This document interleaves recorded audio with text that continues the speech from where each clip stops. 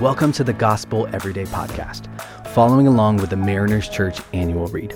This year, we are reading Knowing God Through the Year by J.I. Packer. We hope that you'll be filled with fresh insight and joy as you spend time discovering more about our thrilling God. Hello, everyone. My name is Andrew, and I represent the Huntington Beach congregation, and I'm excited to get to go through another podcast with you on this day. As you know, we're going through the book Knowing God Through the Year by J.I. Packer, and the title for today's devotion is Grace. So today, we will dive into the concept of grace, which is a profound yet misunderstood and overlooked aspect of our Christian faith.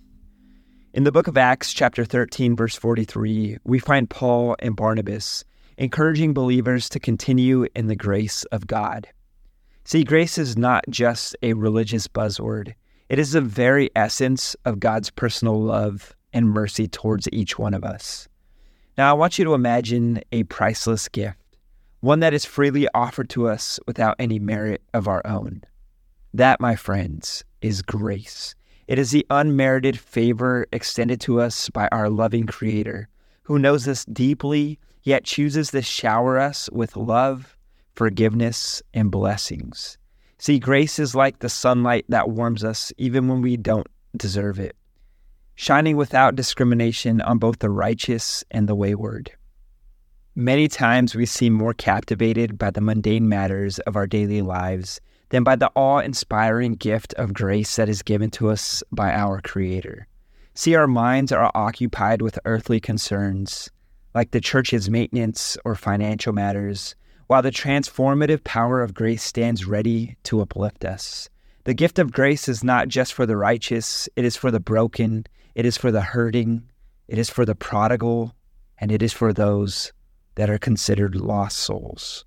So I'd like to share with you a real-world example to illustrate the significance of grace. I want you to consider the story of a broken individual who, burdened by guilt and shame, felt unworthy of any love or any redemption. Despite their mistakes, they encountered grace through a friend who refused to give up on them.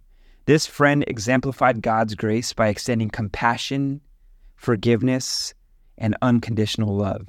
In this profound moment of grace, the broken soul found the courage to rise, embrace transformation, and start anew. So as we meditate on grace, let's draw inspiration from Ephesians chapter 2, verses 8 through 9, which states, "For it is by grace that you have been saved through faith. And this is not from yourselves. It is a gift from God, not by works, so that no one can boast." This reference reminds us that we cannot earn God's favor through our actions. See, grace is God's gift, freely given to those who humbly receive it. And as we read in 2 Corinthians chapter 12, verse 9, where the Apostle Paul shares his personal experience with God's grace, saying, "But he said to me, 'My grace is sufficient for you, for my power is made perfect in weakness. Therefore, I will boast all the more gladly about my weaknesses, so that Christ's power may rest on me.'" Even in our moments of weakness and inadequacy, God's grace empowers us to find strength and purpose when we feel like we've hit our rock bottom. So as we journey through life, let us open up our hearts to the transformative power of grace. Embrace it with childlike wonder, for it is the unmerited love that sets us free from the shackles of guilt and sin. Allow God's grace to work wonders in your life, giving you the courage to extend grace to others. May we be a community that radiates that grace, offering it generously to the hurting, the weary, and the lost. Just as Paul and Barnabas urged the believers in Acts, let us continue in the grace of God and invite others to experience this life-changing gift.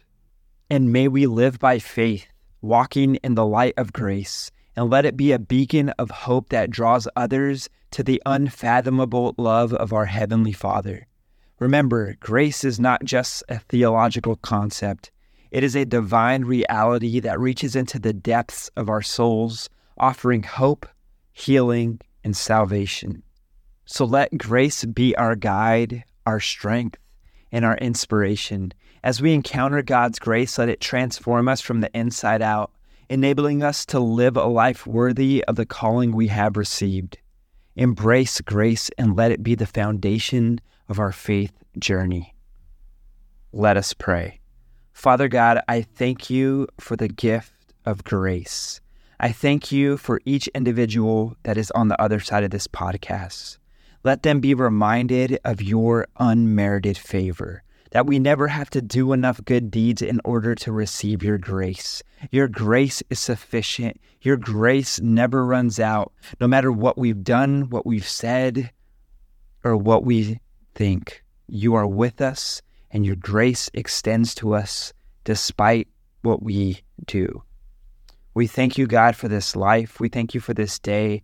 Allow us to really soak in this devotion so that we navigate our lives with new eyes and a new outlook on what we see.